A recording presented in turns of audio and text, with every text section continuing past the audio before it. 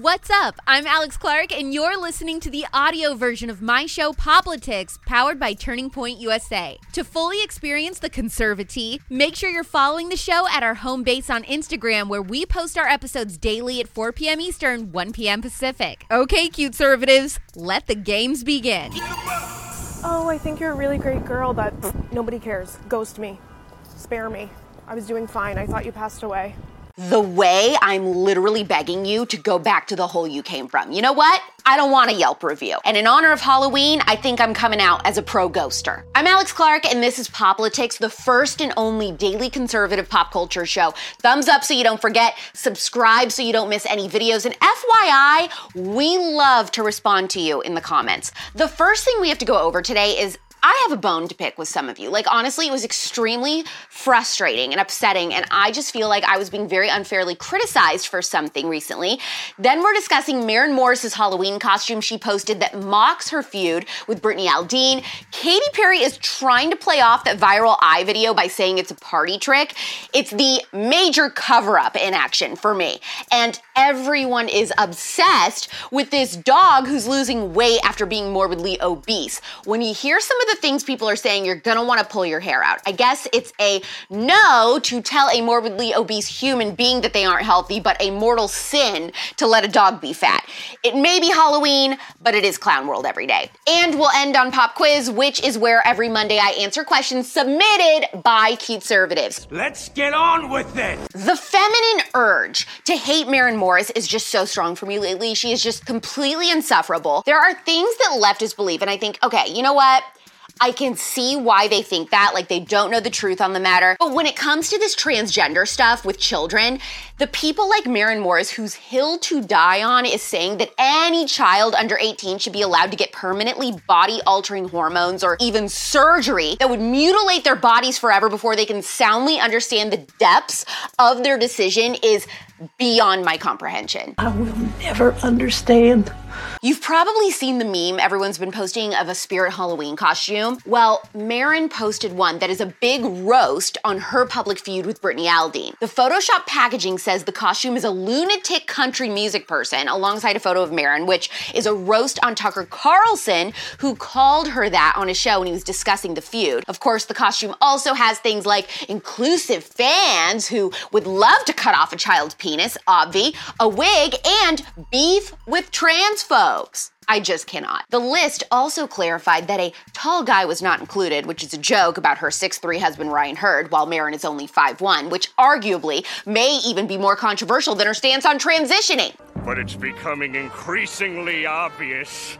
I can deny it no longer. I am small. Here's a deflection and excuse I sure as heck didn't see coming. Katy Perry is trying to play off her eye glitch as some sort of party trick she did on purpose. There is no way, dude. No way.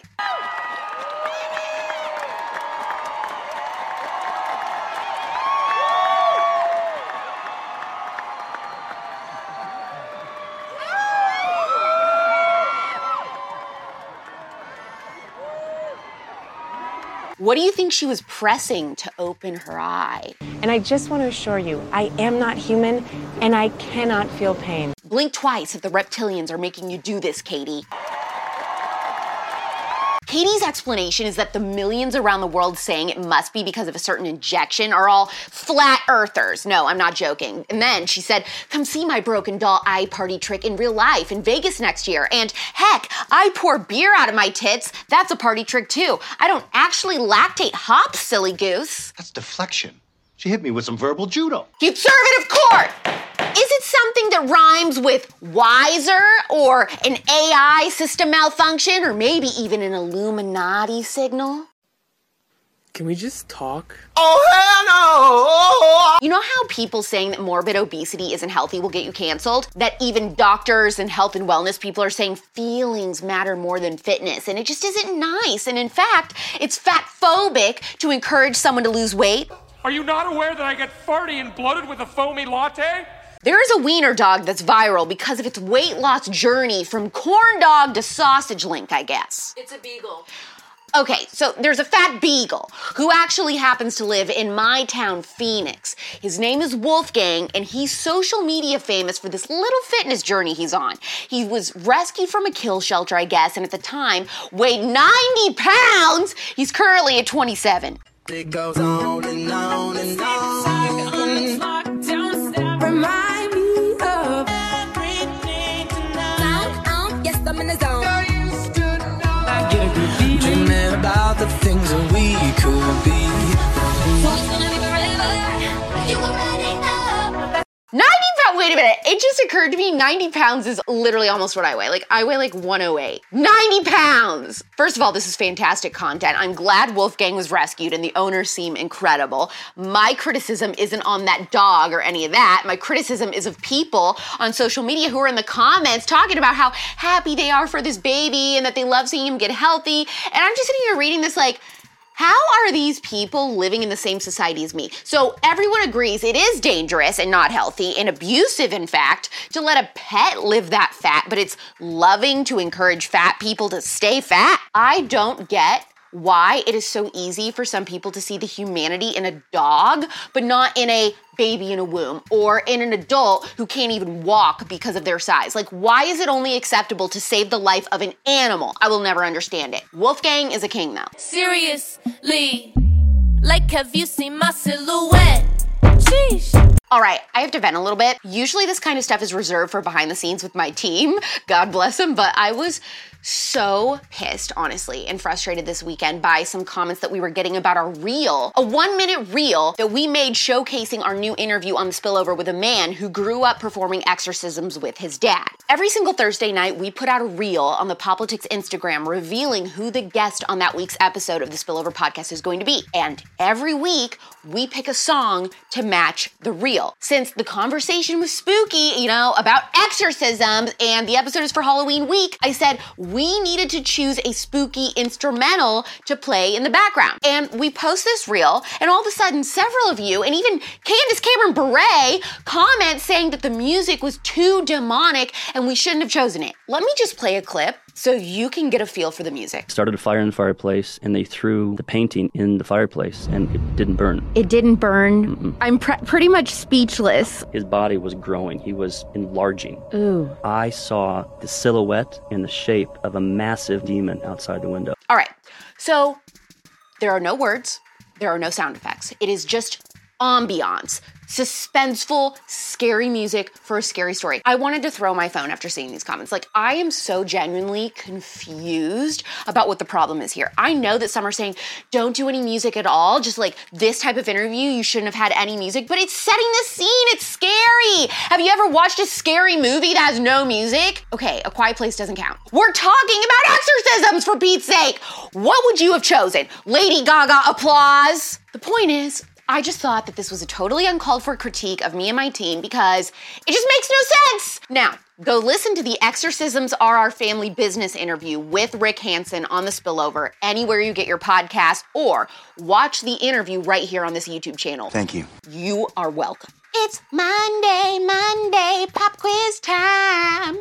Victoria from Indiana asked, thoughts on Candace Owens coming for Taylor's songwriting skills? Where do I start?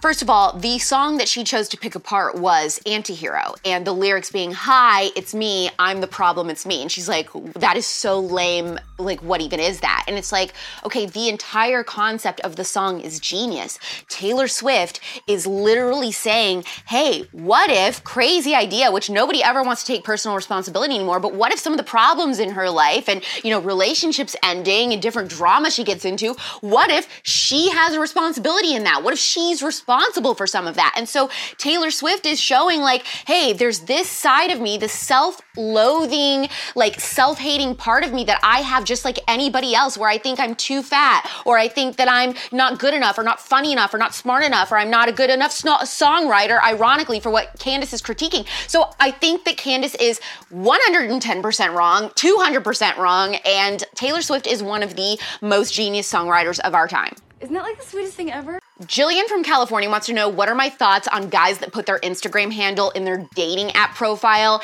and then they say, message me on Instagram? Okay, so number one, everyone should have their social media in their Bumble bio, their Hinge bio, whatever, because it is so annoying, like, for me to have to go on my own, because we're all looking for you anyway. So just know that we're going to go do that. Just make it easier on us. But to say, like, message me on IG, like, that's almost just like a ploy to get followers, and so that's cringe. No. Rosie from Michigan wrote in asking, is it hard to stay in touch with your best friend Lauren when she lives so far away? Like, how often do you all visit each other and or talk? It's not hard at all, because Lauren and I talk from the moment we wake up to the moment we go to bed, like, about anything and everything. First of all, she's 3 hours ahead of me, so she's already been awake, so she's already texted me like 10 times about whatever's going on in her day, what her kids are up to, what she's going through, celebrity, pop culture, drama. Like, we literally talk about everything. Every waking moment, if I'm going through a Starbucks drive-thru or I have like a tummy ache or whatever, like, Lauren and I tell each other every single thing. So we talk constantly. It doesn't feel like it's hard being long distance. I mean, it is hard because I wish that there are times where we could spend time face to face, but our communication doesn't suffer. And that's just a very special, unique thing that I know you don't have with every friend. Like, I have other friends I don't talk to as often as Lauren. They're still my best friends, but Lauren is just that friend for me.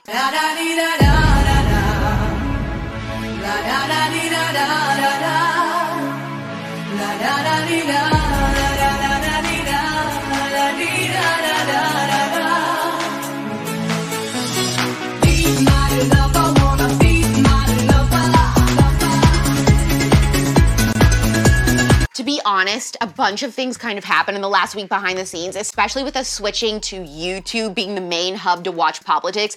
My team and I, we were all so stressed out. It did not even occur to me till like a day ago, oh, I never ordered a Halloween costume, and I had a plan. Actually, I'll tell you what my plan was. I wanted to dress up as Jeanette McCurdy on the I'm Glad My Mom Died book cover. It was gonna be so iconic, and that was gonna be my post. And I did order the pink urn to pose with, and I forgot to order the whole rest of the outfit. So I'll just be casually going to Whole Foods and returning my urn to Amazon today. But this weekend, I did get a massage and a facial. So guys, for real, I have had so much anxiety just trying to get 115,000 of you on Instagram to move over to YouTube, and I just needed a second to rest. So yes, if you're a cute-servative and you have cute-servative friends, please thumbs up this video, subscribe to this channel, hit that notification bell. Comment your thoughts on the Katy Perry eye glitch, the fat dog, and the atmospheric Halloween music we chose for the exorcism reel. Follow Poplitics on Instagram too for even more conservative pop culture content, funny videos from me, and celebrity news. We're back tomorrow at 4 p.m. Eastern, 1 p.m. Pacific right here. It's pop culture without the propaganda every single day. I'm Alex Clark, and this is Poplitics. Happy Halloween! Hopefully you found the conservative scalding today. Don't forget, if you want to get the full Poplitics experience, to follow us on Instagram at Poplitics, where you can watch the episodes and see all the fun clips. You can find me on Instagram too at Real Alex Clark. Love you, mean it. Bye.